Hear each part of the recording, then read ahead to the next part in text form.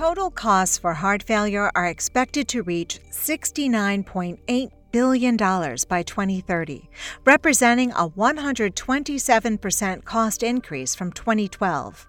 Hospitalization comprises 80% of the cost of heart failure care. All other factors aside, and assuming current hospitalization practices continue.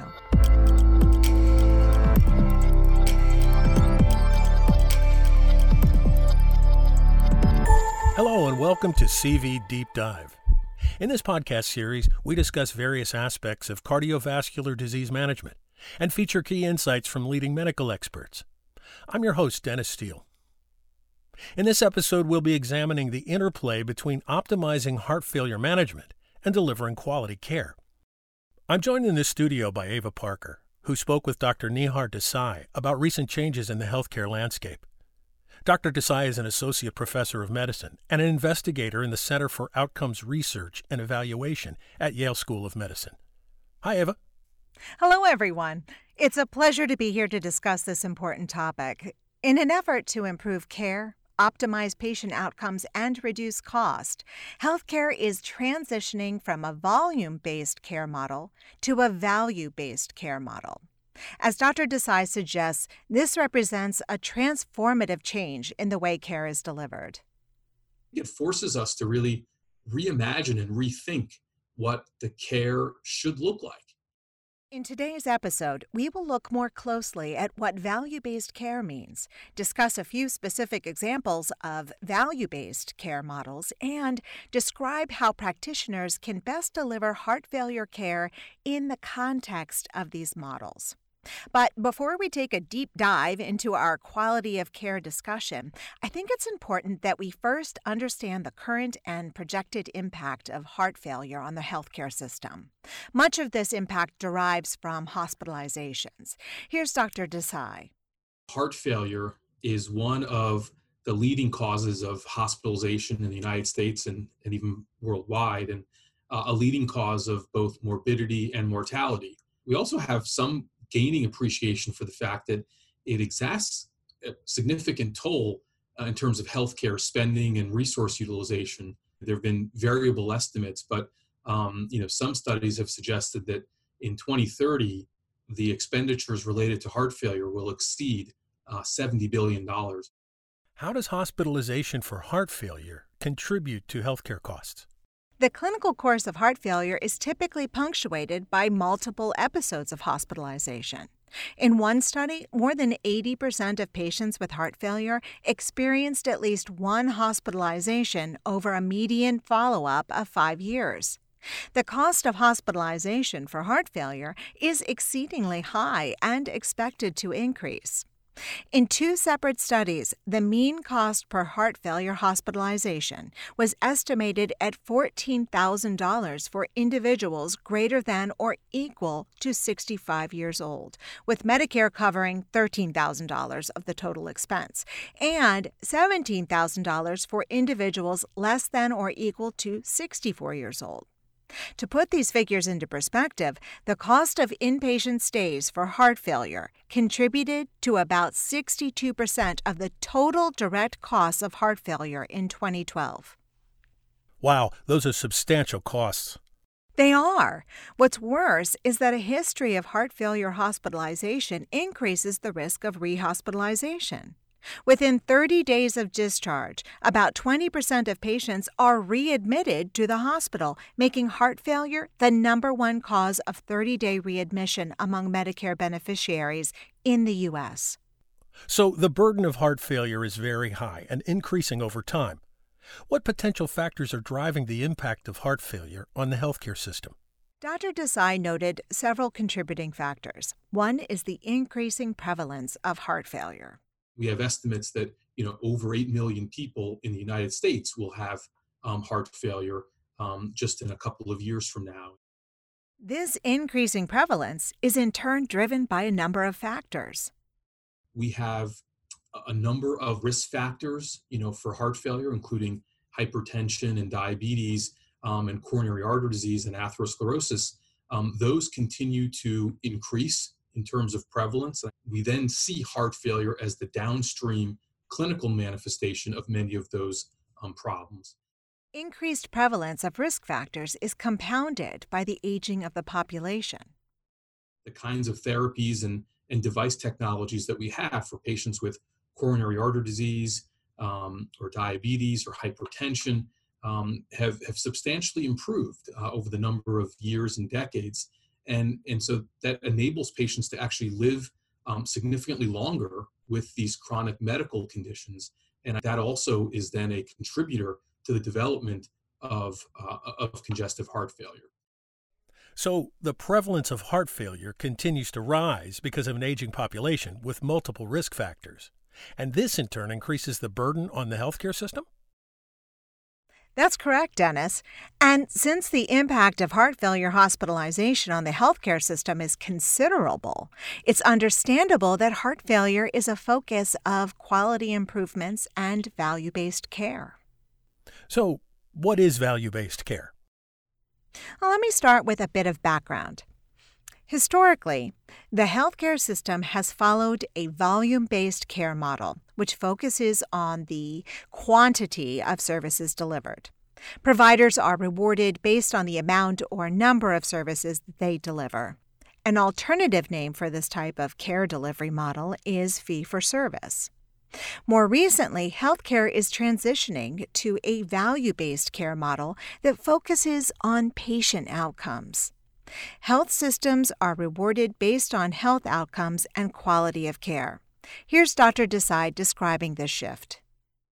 One of the arcs of change that we are sort of traveling on right now is moving away from a almost purely volume-based model of healthcare, where the more you do, the more you are compensated, to a value-based model of care where the financial reimbursement is tied to the quality of care that's delivered, to the outcomes that are achieved, and to the efficiency of the care that's provided.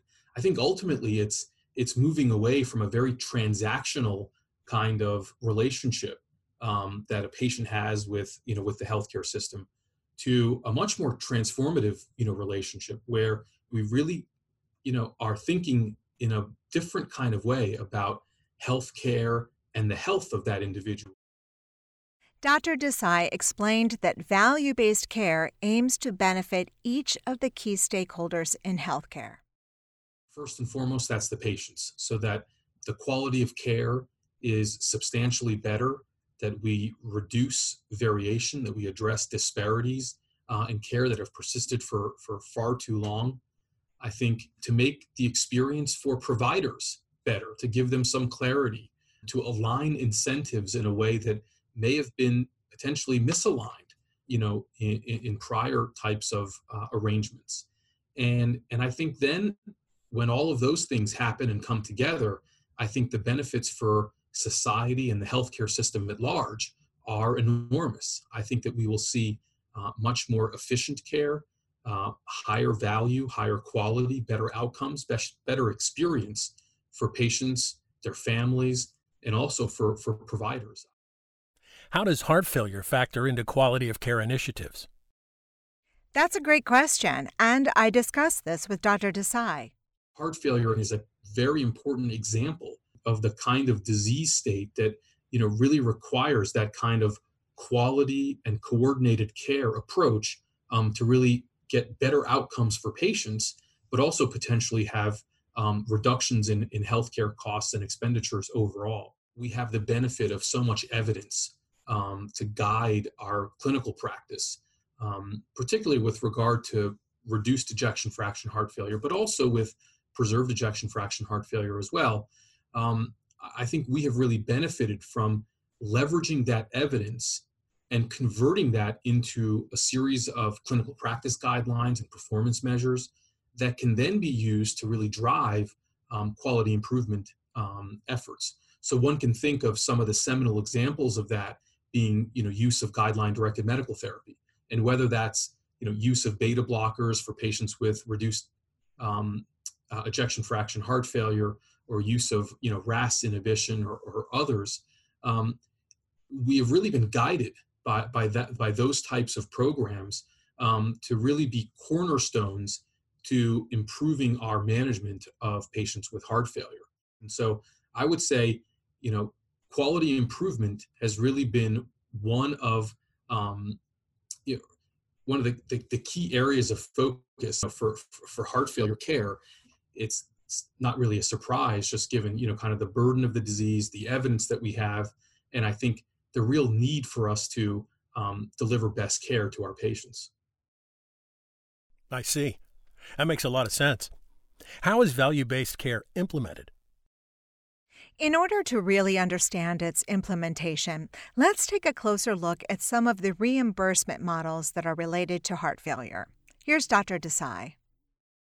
The one that's probably most well known is the Hospital Readmission Reduction Program that financially penalizes hospitals for too many or excess numbers of readmissions. And that program, since its inception in 2012, actually includes 30-day readmissions following a heart failure hospitalization as one of the key quality metrics that the program assesses hospitals on. As Dr. Desai noted, the Hospital Readmission Reduction Program, or HRRP, focuses on 30-day readmission as its performance measure. The higher the number of readmissions, the lower the payment received by hospitals. Given that heart failure is also associated with high mortality, another program, the Hospital Value-Based Purchasing Program, also known as the HVBP, measures 30-day post-discharge mortality as a performance measure.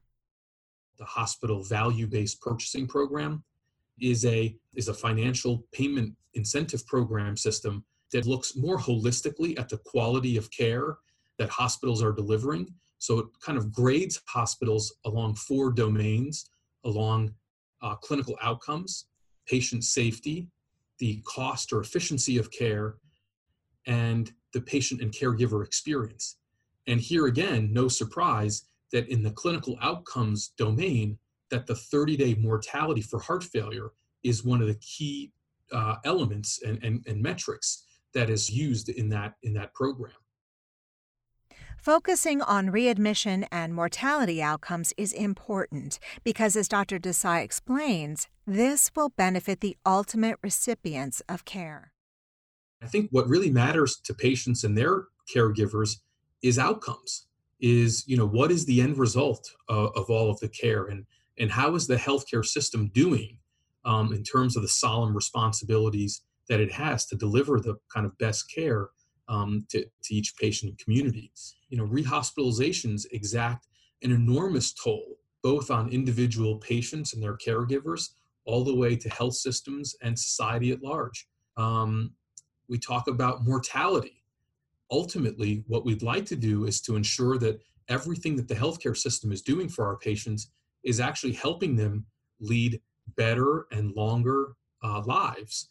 And so in many ways, that's a really key metric. What types of strategies can be implemented in hospitalized patients to predict risk for readmission and mortality? One key strategy is measurement of natriuretic peptide levels, which are helpful in determining prognosis. Here's Dr. Desai. It's important to note, and I think the guidelines have made reference to this as well, that getting natriuretic peptide measurements in patients can be very, very helpful in terms of assessing disease course, trajectory, risk stratification, and really getting a sense for where these patients are in terms of their overall course. In one study, a 23% reduction from admission to discharge in NT-proBNP level was associated with an 89% lower risk of 30-day heart failure rehospitalization. In this sense, not only can natriuretic peptide levels serve as a prognostic tool, they can also serve as a management target to improve the 30-day readmission outcome. These are great insights, Ava. Are there other reimbursement models that are relevant to delivering outcome-oriented heart failure care? Yes. Another example is the Merit-Based Incentive Payment System program, or the MIPS program, which focuses on the following 4 domains of care: quality of care, cost of care, improvement activities, and the promotion of interoperability. There are 4 domains, and one of the domains is around quality of care. So, for instance, the use of beta blockers and ACE inhibitors for patients with reduced EF heart failure are part of the quality metrics that are now part of the MIPS program. Echoing what Dr. Desai said, the MIPS program considers the percentage of patients who are prescribed a beta blocker and/or RAS inhibitor, either at hospital discharge or in an outpatient setting. This makes sense because management of heart failure with guideline-directed medical therapy has been shown to reduce morbidity and mortality outcomes in patients with HFrEF. For example, in hospitalized patients with HFrEF, initiation of any guideline-directed medical therapy before hospital discharge was associated with a 59% reduction of the risk of death. Here is Dr. Desai with some additional thoughts on the optimization of guideline-directed medical therapy. The dividends that we reap from the investment that is made with ensuring that patients who are on guideline-directed medical therapy are enormous. They have better symptoms, better quality of life, better outcomes, less rehospitalizations, and I think it really is what high-quality, high-value care for heart failure requires. So that was the MIPS program. And the final care model I want to discuss is the Accountable Care Organizations, or ACOs. Here's Dr. Desai's explanation of the program. This is kind of a novel provider arrangement where different providers or large systems or integrated delivery networks bear full financial risk for a certain population of patients. What the ACO model really incentivizes is to really deliver high quality, efficient, coordinated care such that you reduce overall resource utilization. So there are several reimbursement models that are applicable to heart failure. Yes, there are, and they share the overarching goal of improving health outcomes by delivering quality care in the most cost-efficient manner. Great. So we discussed measurement of natriuretic peptides and optimization of guideline-directed medical therapies. What other ways are value-based measures implemented in practice? Another integral factor to achieving the care goals we mentioned is having a multidisciplinary team within the healthcare system. A team-based approach is associated with lower risk of 30-day readmission or mortality in patients with heart failure. Here's Dr. Desai describing recent trends in multidisciplinary care. People are developing standardized care pathways and algorithms to try and manage these patients. To really develop a much more holistic care team model with advanced practice providers and physicians, nurses, pharmacists, to really think about how to deliver best care for patients and really drive the use of, for example, guideline-directed medical therapy for patients. Well, besides coming together and collaborating on the optimization of guideline-directed medical therapy, how else does a multidisciplinary team benefit patients? Each type of provider in the multidisciplinary team plays an important role in monitoring and managing heart failure.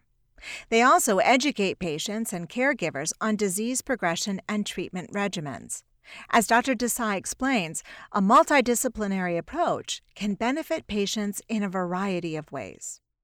I think they're looking for providers to sit down with them, to educate them, to walk through different options with them, and then elicit their values and preferences as they collaboratively make a treatment plan that's going to, of course, give them the best outcomes that they desire, but also is aligned with their own values and preferences.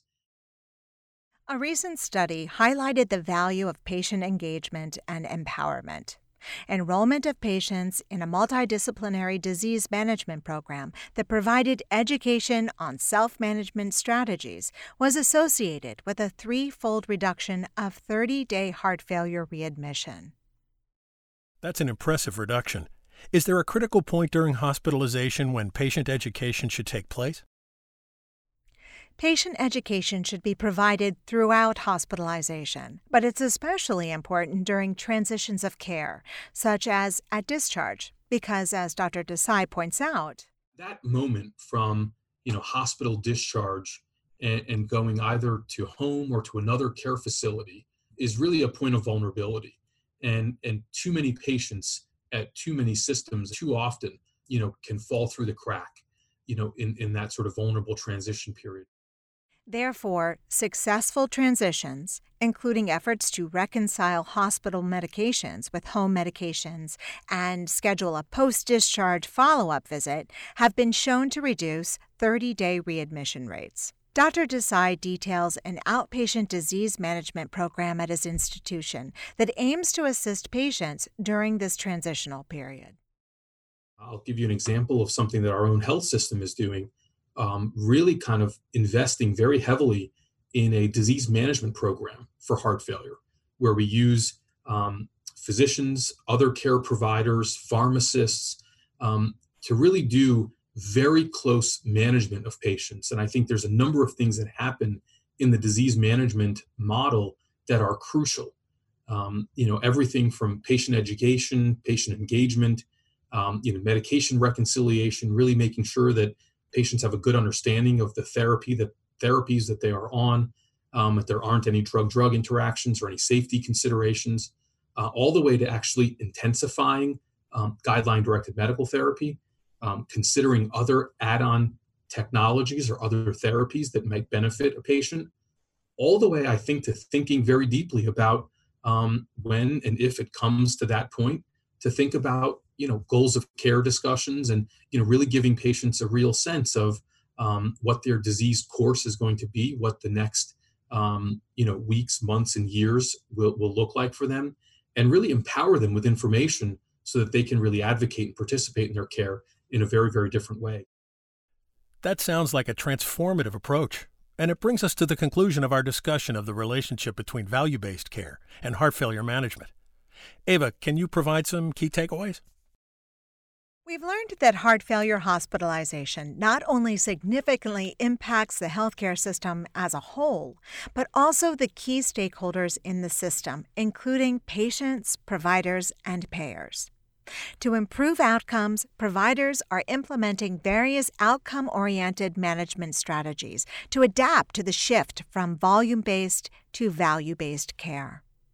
Here's Dr. Desai with his key takeaways for us. Fundamentally, what is required here is for us to really reimagine what heart failure care looks like. We have a tremendous body of evidence that suggests what that care should look like and what the key elements of that care are. But I think there's a lot of work to do and a lot of innovation that has to come on the delivery side to really build a 21st century healthcare system, that's prepared to deliver best heart failure care to all of our patients. Thank you for listening to CV Deep Dive. I'm Dennis Steele. And I'm Ava Parker. And we hope you'll join us again. This podcast was sponsored by Novartis Pharmaceuticals Corporation, and the speakers were compensated for their time. The statements in this podcast reflect the medical expertise and opinions of the presenters.